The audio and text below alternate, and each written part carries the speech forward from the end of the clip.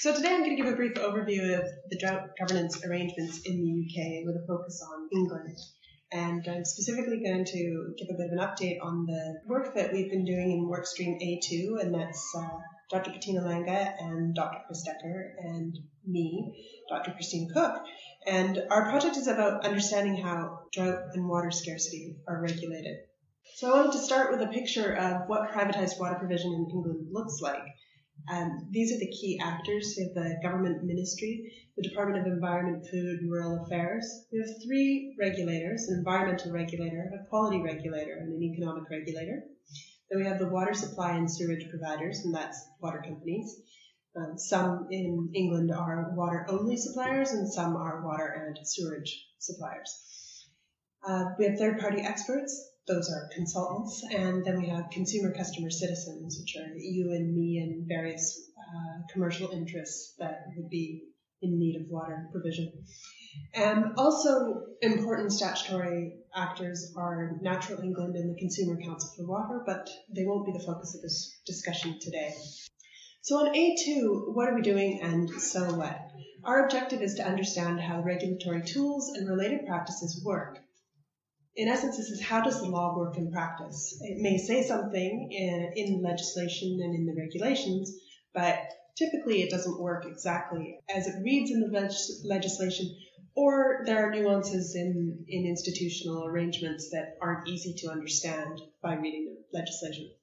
So our goal is to advance the analysis of the key regulatory tools and related knowledge practices by understanding them as part of a wider governance space.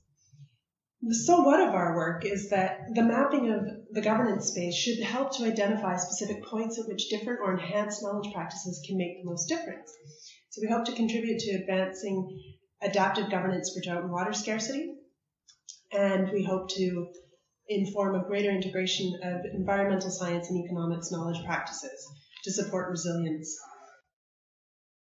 How are we working in A2? We're mapping the governance space in a three-part study. We're looking at drought planning by water companies.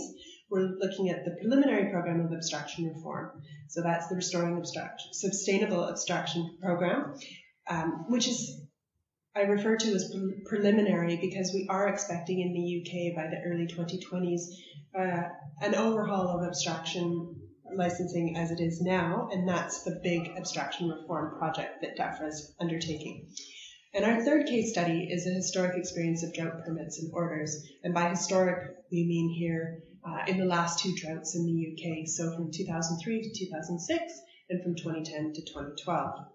And how do we do this? Well, we're looking at documentary analysis. So we look at academic literature, we look at government policy, and water company documents that are in the public domain.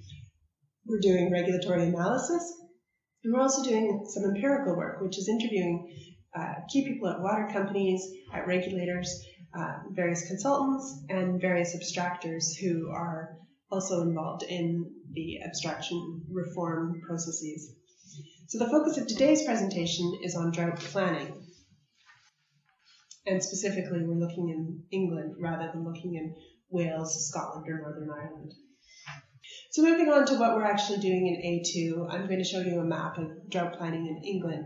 So I've taken some of these actors that you saw in the first diagram in this presentation and put them into relation with each other. So you'll see the UK government, DEFRA, the Environment Agency, Ofwat, the water companies, customer citizens, and then at the side are consultants and Natural England, Consumer Council for Water, and the Drinking Water Inspectorate.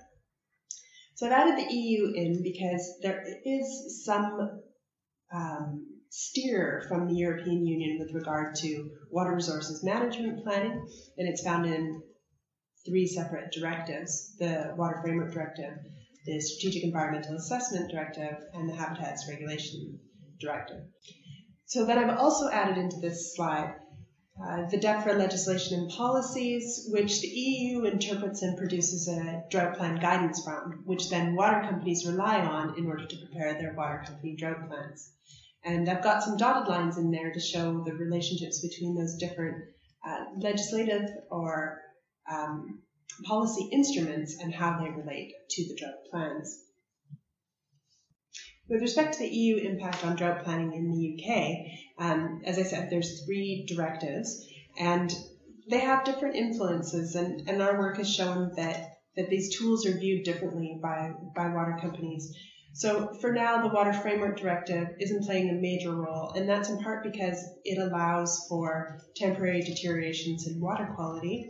So it sort of provides, in the words of one of our interview participants, a get-out clause for drought plans needing to comply with the Water Framework Directive. But that may change. There is new EA guidance on drought planning that may require that water companies have greater reference to the Water Framework Directive. Strategic environmental assessments, there seems to be some uncertainty as to whether they apply to drought plans in the water industry because some people see them as not being strictly required on an operational plan, such as the drought management plan. However, we are seeing that some water companies do use strategic environmental assessments on drought plans, and in part this may be simply to manage the relationship with the regulator rather than seeing them having a really substantial impact on how they construct their drought plan. But this is in contrast to the habitats regulation assessments, which seem to be more useful for water companies in understanding the sort of cumulative impact of the drought management options that they're selecting. Of course, all this has to be understood in the context of different water company patches, and that is that drought management options will be more or less relevant based on particular factors. So, for example, the geology and geography of a water company's area will dictate different drought management options.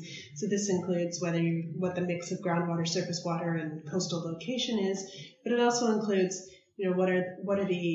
how many environmental sites, European sites, domestic environmental sites exist within the water company, and how does that influence what options they have. The customer base may be important in choosing drought management options because there are different tools that apply to domestic and commercial customers. The degree of meter penetration amongst domestic customers may be important in terms of what effect temporary use bans may have on demand. And that's because the more people are metered, usually the more efficient and more conserving of water they are. And so when you put on a temporary use ban, you may get less response than you would in a community where people don't typically use or don't have meters. The past experience that a water company has with a drought can be important to understanding what drought management options they'll choose. If something's been successful, they'll go back to it. If it hasn't, they may not. Experience is useful. Whether it can also restrict the kind of options thinking that water companies do is an open question. The degree of grid network that a water company has, the extent of that grid network can really influence drought management options as well. And finally, social discourse. So what's the UK public's expectation of water services?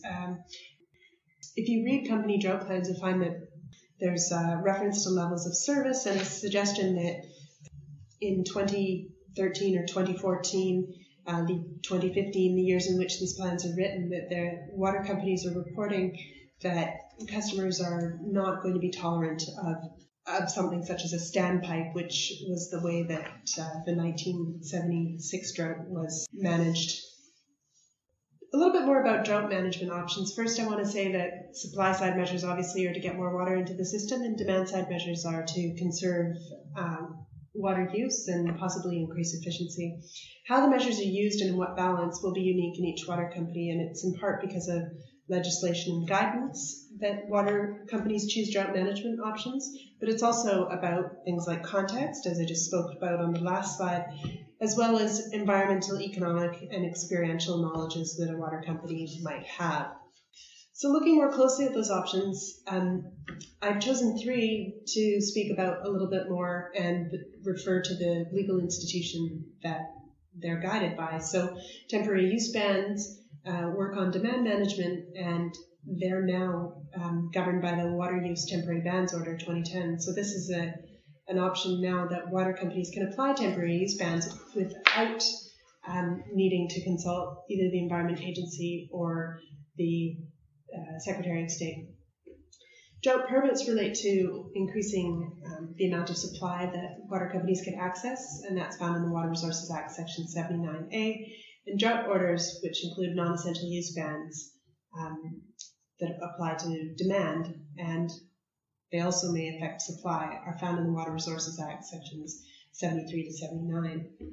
So temporary use bans require decision-making on priority uses and users, and they must be used before a drought permit or order is applied for. So they're kind of a second stage drought management option. They're usually used after a water company has embarked on a publicity campaign to encourage all customers to be mindful of the kind of water usage that's appropriate during a drought onset.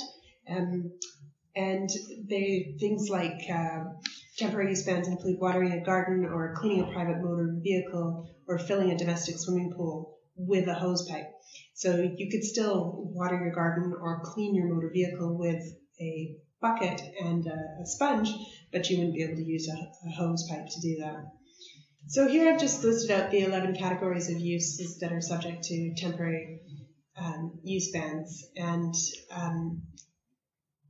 I won't read through them. You'll be familiar with many of them, and I just would say that a temporary use ban will typically be applied to a water resource zone, which is the area within which the management of supply and demand is largely self-contained. And it means that the supply infrastructure and demand centers are generally integrated to the extent that all customers in a water resource zone should experience the same risk of supply failure and therefore share the same level of service.